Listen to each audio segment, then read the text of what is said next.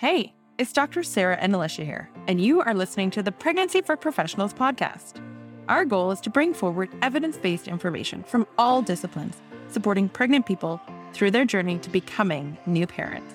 From physicians to midwives, nurses to physiotherapists, and everyone in between. Make sure to fill out the quick survey in the show notes to let us know which topics you are interested in learning about, and to make sure we are serving you, our maternity care provider community, well. Don't forget, the information on this podcast is for educational purposes only. Please consult with your team and your community for individual medical decisions that need to be made.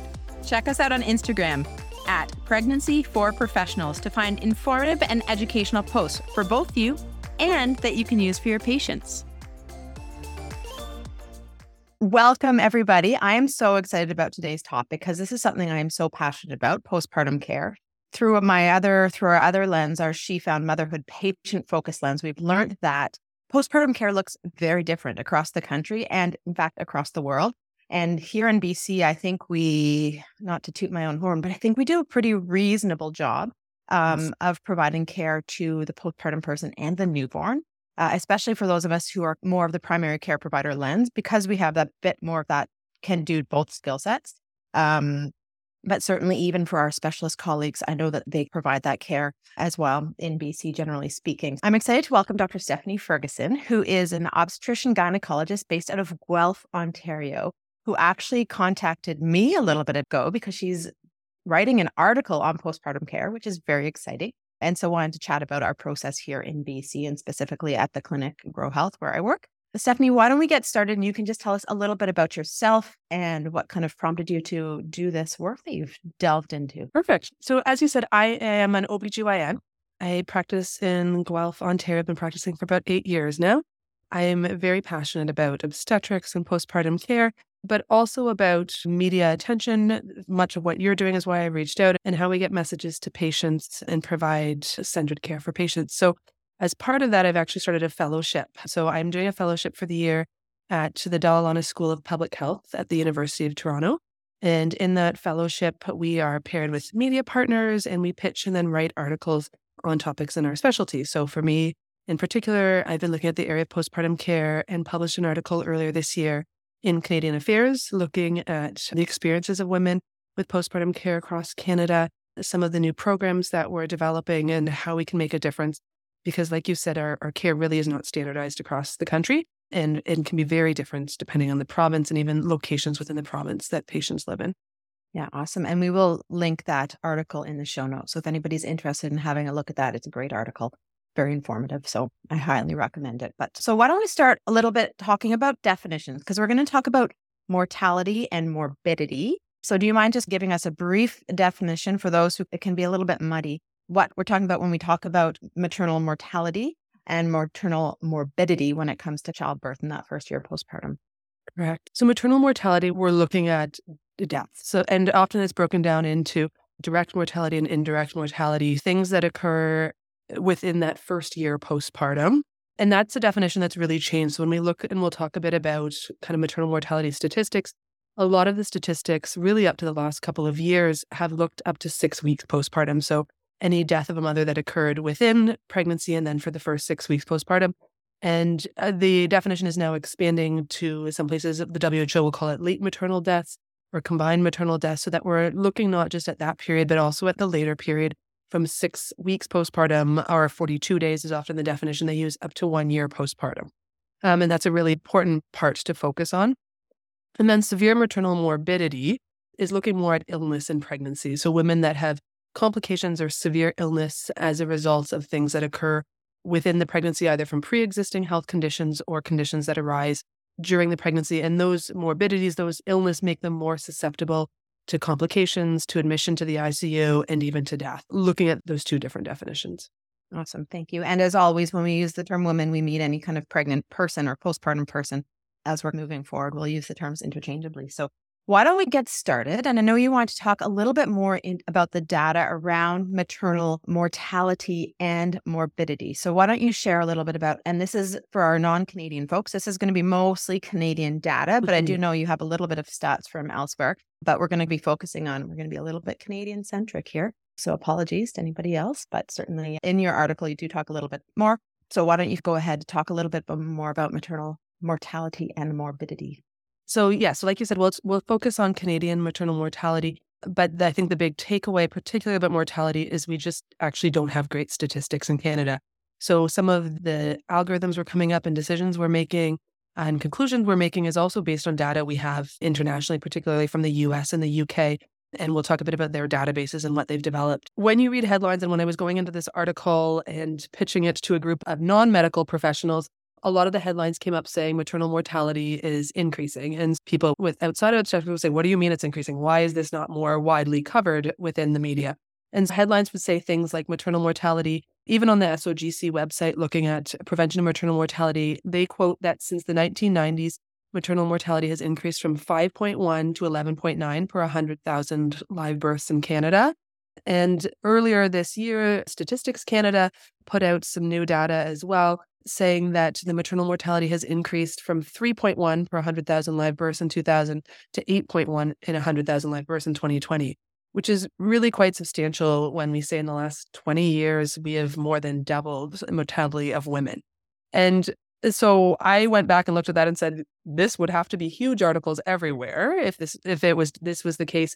And really what it comes down to is looking at it number by number. So when you break down the Statistics Canada data, for example, in 2000, there were 11 reported maternal deaths. And in 2021 or 2020, there were 34. So that looks quite substantial between the two. But then in 2001, there were 26 maternal deaths. So you can pick the years you look at and make it look more substantial than it is. But what's really come out is that we don't have a great way of analyzing maternal data across the country. So each province has different registries, and even up till 2019, Alberta was the only province that actually reported deaths from that 6-week up to a year postpartum. When we look at the data, the World Health Organization in 2010 did a report looking at maternal mortality around the world. And when they looked at Canadian data and how we're looking at our data, they said that we're probably actually underreporting our maternal mortality by a factor of about 60%, which is Crazy. Crazy substantial. Bananas. Yeah. Yes, where those numbers put us. And so when we use that coefficient, in total, from Statistics Canada, about 523 women died during childbirth between 2000 and 2020. With that WHO coefficient, probably a number closer to 800.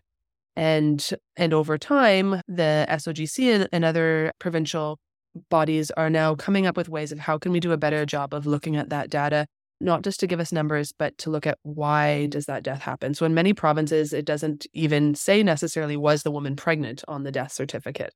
And particularly from six weeks to a year, it doesn't say was the woman pregnant within the last year. So we just don't have great numbers about maternal mortality. And I think it's important to point out, because some people are going to say 30 and 100,000, that's not actually that many. If you look at like cancer and smokers, et cetera.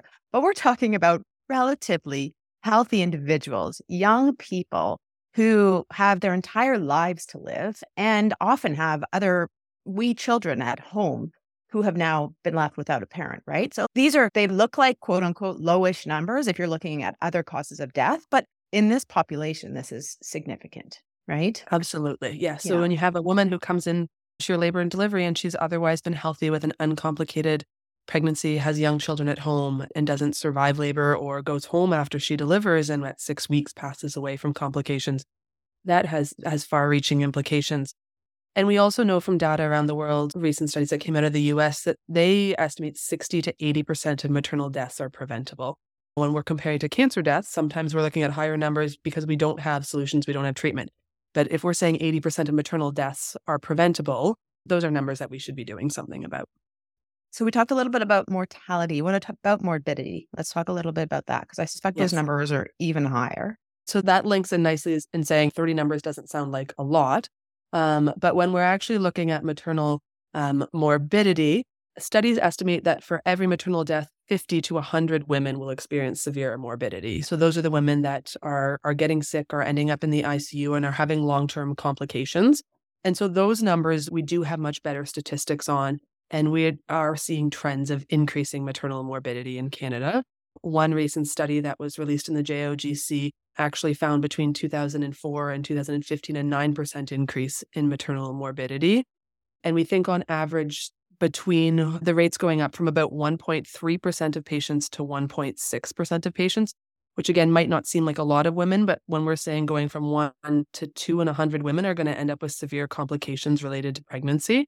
And we'll talk a little bit about why some of those occur and those that are preventable. Those are pretty substantial numbers. Yeah, they sure are. Yeah. They sure are.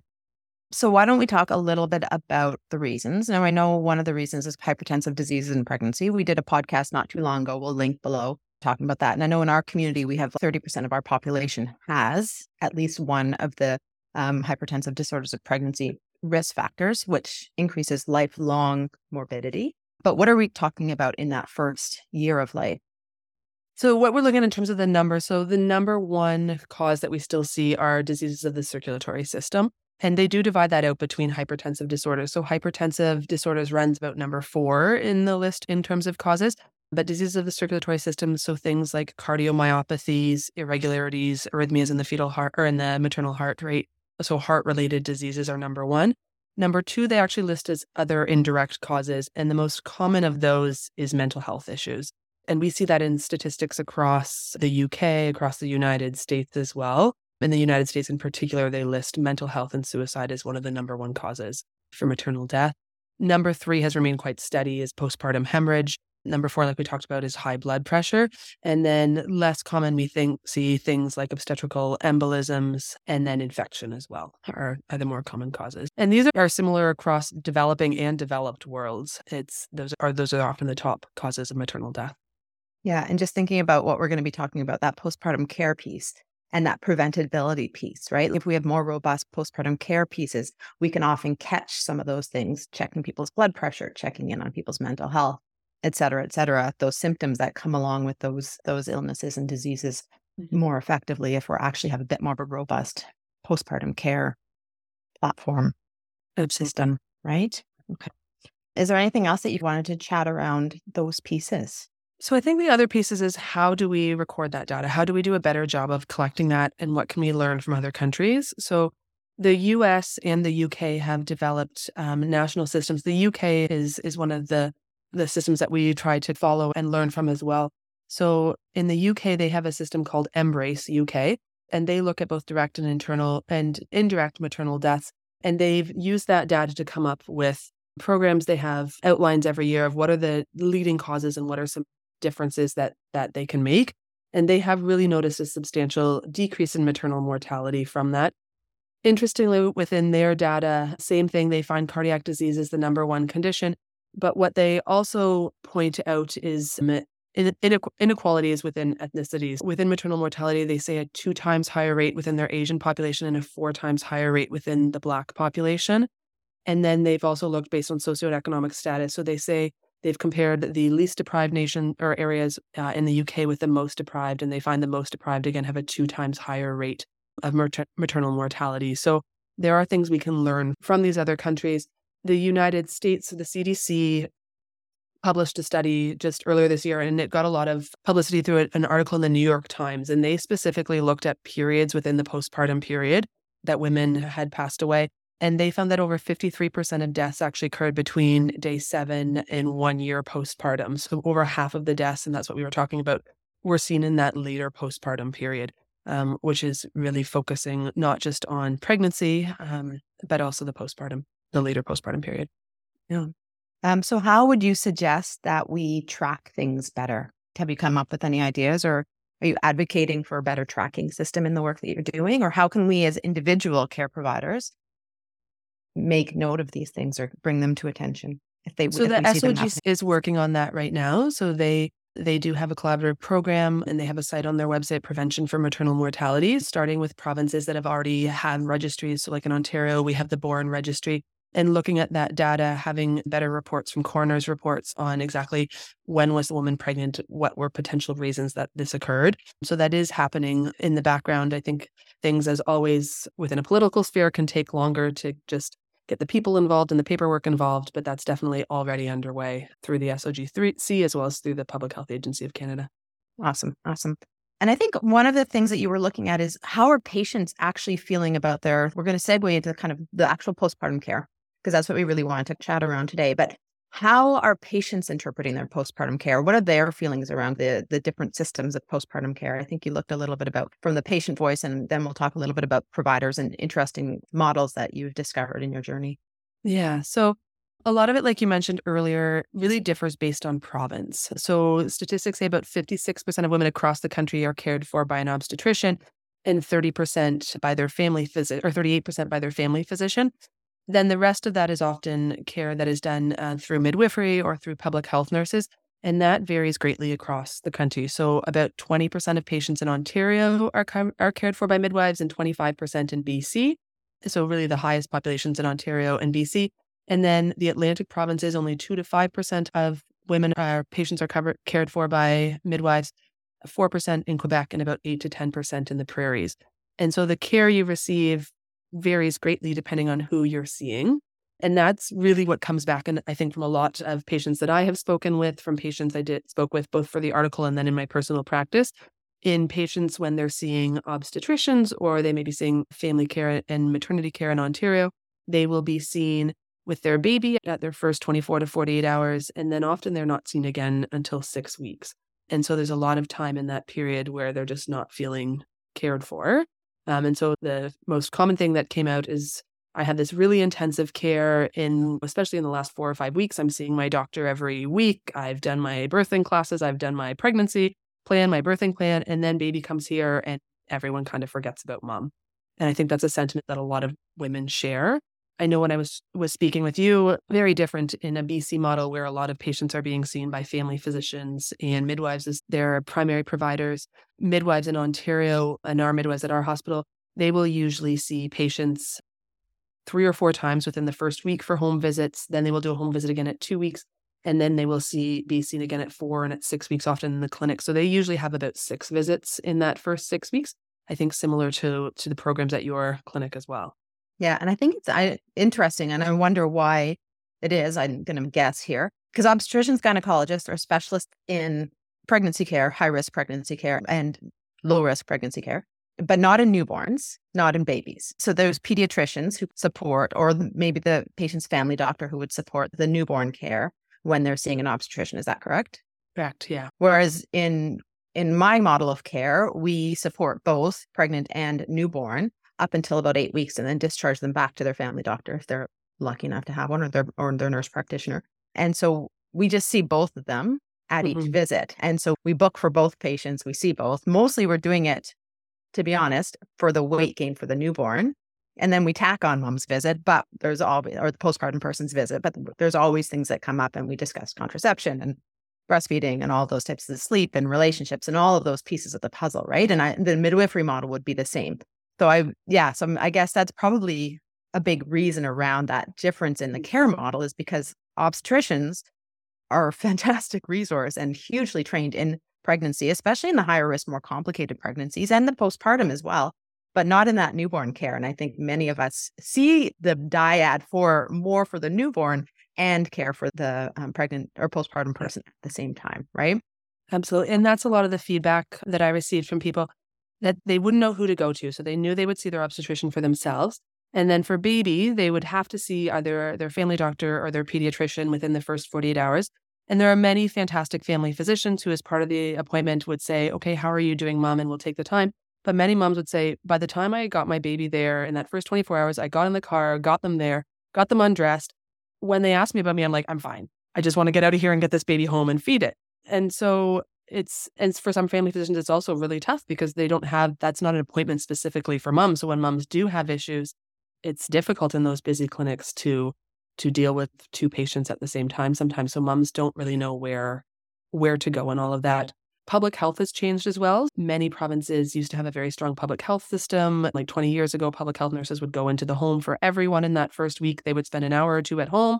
And then it changed to, okay, we will give everyone a phone call, and they'd have a phone call about issues, to then we will just people that are high risk, and then people who self-refer. And that reaching out of care, which many other countries still offer or in different ways offer, a lot of women aren't getting. Yeah, I agree with you. So just before we move on, because I think next we're going to talk a little bit about these different care models that you've looked into. But before, I just want to let people know that we really appreciate feedback and comments. So if you guys have any feedback to our listeners, comments, suggestions, questions that come up during this podcast, please feel free to email us, pregnancyforprofessionals@gmail.com.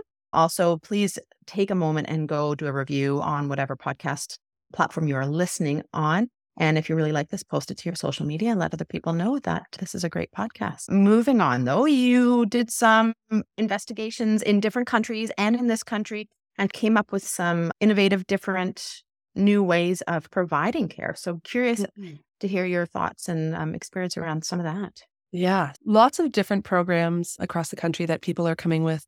And a lot of it comes back to collaborative care. So one of the programs is the TIME program, and it stands for the Interprofessional Midwifery Maternal Fetal Medicine Expanded Program, which is run through the London Health Sciences Centre and just completed their first year. And it's a program that came up with a group of MFMs and midwives who provide care together for patients. In the initial arm of this, the program, they selected patients often that were at the highest risk population. And throughout the pregnancy, they would see both MFM and midwives would attend appointments as well. So they had that extra support and input, the expertise of the maternal fetal medicine, the high-risk obstetrics when they needed it, but also general pregnancy and what to expect, and also things for babies that MFMs may not necessarily have in the time to go through. And then importantly, when they delivered, they had 6 weeks of ongoing follow-up with midwifery as well. And the midwives had that instant connection with the maternal fetal medicine specialist. So if something came up, if there was an issue, high blood pressure, they could get in touch very quickly with the MFMs, get them into clinic or get them to be seen, and especially keep them out of the emergency department. And like you were saying, they also provide that baby care. So the mom and baby dyad, so they could go in, they would be helping with feeding. And they actually found their results were greatest in terms of benefit to the baby as well, and decreasing readmissions for babies. So it's not often we think just about the mom in that picture, but it's so much both of them. And having that collaborative care, they said they've had fantastic response from everyone that the thing that everybody says at the end of care is that all moms should have access to this type of care. So a really innovative program that they've come up with. And they've done that through a special funding model in Ontario called the Expanded Midwifery Funding Model, so that they're able to get this funding for it. The difficulty in Ontario is that midwives are paid per patient. So they have to see them for a certain number of visits, and then regardless of the delivery or the home care, they're paid an allocated amount. So it's really difficult for them to just provide that postpartum care for women that often our obstetrical patients could really benefit from, that they feel is missing. Looking at these different models where we can provide collaborative care between OBs and midwives, which leads me to, we spoke about your program as well that you had started with the health ministry funded nurses, which you might be able to better describe than I can. But I think that the bringing nurses into your office that provide a longer appointment times, I think you said they see them for their initial intake at 8 to 10 weeks, and then again 35 weeks, and then again in that first week postpartum. So they still have their primary maternity specialist, but someone else that's in there providing care as well. Yeah, exactly. And the way that we can do it is that they are funded by the health authority, right? Because I think a lot of the issues in providing good, comprehensive, interdisciplinary, collaborative care come down to funding. And our governments, our systems which decide upon funding don't necessarily see the benefit of it, where we on the ground really do. And so I think these innovative models, you have to be innovative with your funding or have access to certain funding pots like the TIME model has, right? Yep. Yeah. But certainly our patients, our nurses are incredible, and they're trained public health, and they're trained perinatal health, mental health, and other all perinatal kind of health, lactation consultants. And so they really have that skill set to support our pregnant patients and our postpartum patients as well through that. They also do contraception counseling. So if somebody's not sure what they want to do postpartum contraception, the nurse will go through all of the options. Where I have a 10 or 15-minute appointment, they can take an hour to go through all the options and answer the questions, which gives the patient much better ability for that kind of informed consent and making the right choice for them. And interestingly, I don't know if this is what you came across when you were creating the model or talking with them. They have a very similar model in Finland for their postpartum and their antenatal care. And so Finland has one of the lowest rates of maternal mortality. Their maternal mortality is about 3 per 100,000. And they provide community care clinics that are clinics that involve a nurse specialized in maternity care. And in there, many of their midwives, they train as both nurses and midwives. So they often have midwifery care and physicians in the clinic. And so they do exactly the same. They have allocated appointments throughout the pregnancy and then in the postpartum period where they come in. It's a 60 to 90 minutes intensive periods that they're looking at things like mental health. Postpartum, they'll talk about contraception care. And they have that access to physicians that if they notice blood pressures are creeping up or there's symptoms that they're not sure about, that they can reach out. And that's why you said it's not just about saying we need to increase our midwives or we need to increase our obstetricians. People have different expertise, and it's really about how people work these things together. It's also, I think, about how society looks at postpartum care. In Finland, for generations now, they have these birthing boxes that you might have seen have popped up around Canada too. And for every person, it's a publicly funded program. They send them this large box every year. You register around 20 weeks, and they have multiple onesies in them, warmers, blankets. They used to have bottles, and they provide this like getting on your feet, let's support you in early parenthood. And so a lot of it is about just having a different mentality about postpartum and caring for moms, and that just because you've delivered the baby doesn't mean you are done. We call it the fourth trimester for a reason, everybody. Exactly. Yes. Right. Yeah. So bringing attention to that. And so there's a lot of countries that I think have recognized the fourth trimester long before we have recognized the importance of it. Yeah. And I think it's such a huge shift. You've got this huge hormonal shift. You have a new human being that you have no idea what you're doing about and have to care for. There's huge shifts in relationships. Nobody's sleeping. Like, it's such a vulnerable time for people, for the postpartum person, for the postpartum person's partner, and for the newborn. And yet it's so undervalued in terms of that kind of bringing care and supporting people through that. And there's just so much evidence coming around ACE scores, so adverse childhood event scores, that a lot of it stems from that first year postpartum. Marital discord, relationship challenges, lack of sleep, parental mental health or lack thereof, right? And so if we can support this population more effectively, I think we would have huge impact long-term, short-term, but also long-term on population health and well-being. But those studies are hard to do, and they take a lot of time and they take a lot of funding. Yeah. And so that's where there's some other programs that have come up with looking at more of the vulnerable populations as well. So in Guelph, our midwives have come up with a program called the CAMP program, and it's the Community Access Midwifery Program. So a small group of midwives have also used this expanded funding model so that they provide care for marginalized populations. So racialized, newcomer, low-income substance abuse are often the highest groups.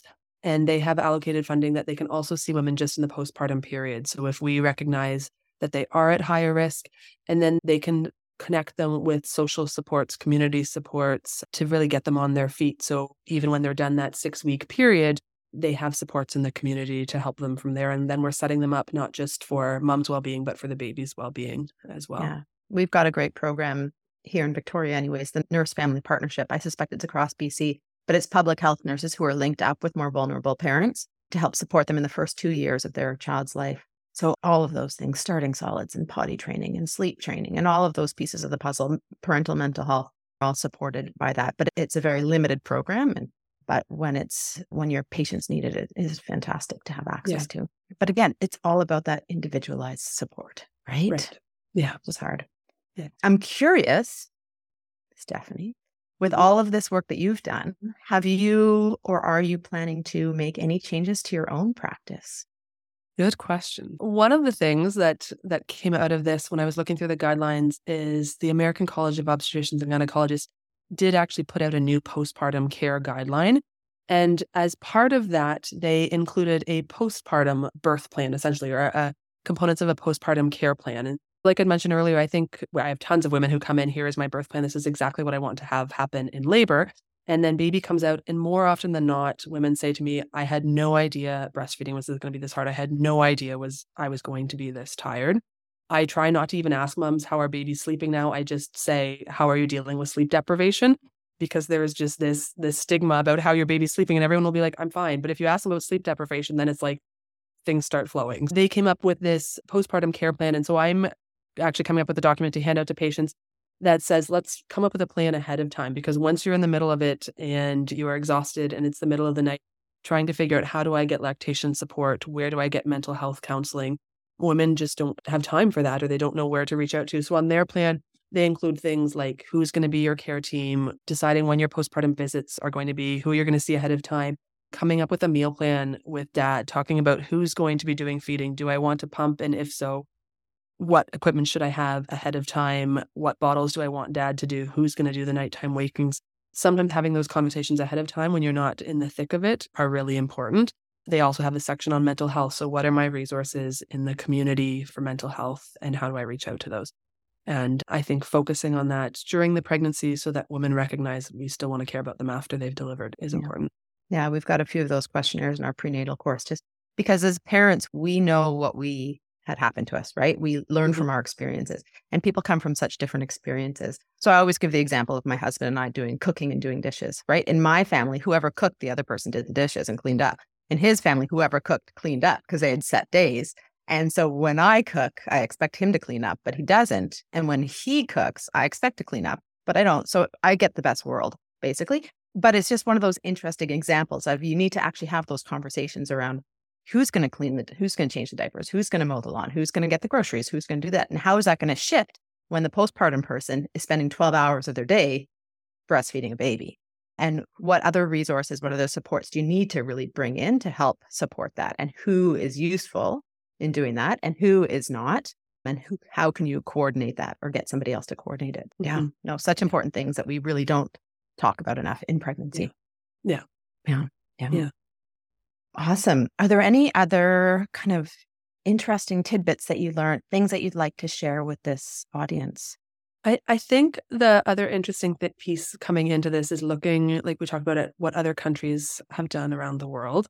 And as we talked about, sometimes it comes down to funding, and we're seeing areas in which private systems are now coming in to fill in the gaps in our public healthcare system.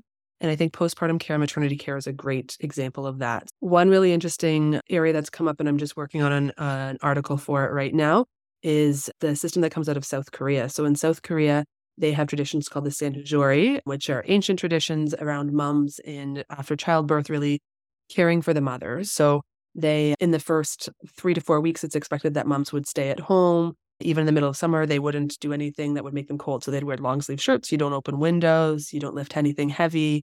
They eat seaweed soup 3 or 4 times a day. And then it was the maternal relatives that would care for the mom in that postpartum period. So really this cultural acceptance of what we do for mom now, they believe impacts mom's health long-term and baby's health as well. And then as things shifted, they came up with what's called the Sanhujoriwan, or basically the postnatal retreat. And so that's an area 80% of women will attend these often for the first 2 weeks after they've delivered.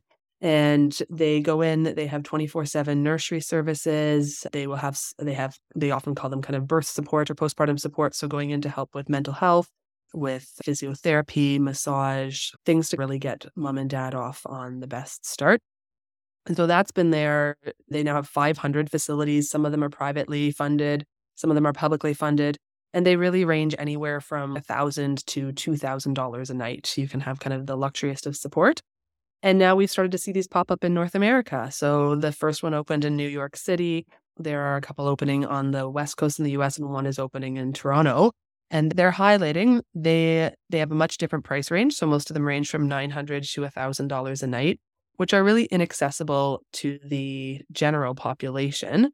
But they're highlighting this gap in our postpartum care, and that women are saying, I want to be cared for. There's lots of women who say, I would absolutely love a resource like this that's going to help me get off on that start, feel confident as a mom when I go home. So we're seeing these areas start to pop up a bit more, which is interesting. I had a conversation with a friend of mine who's in Australia, and she said with her first, there's these like sleep training hotels that you go to.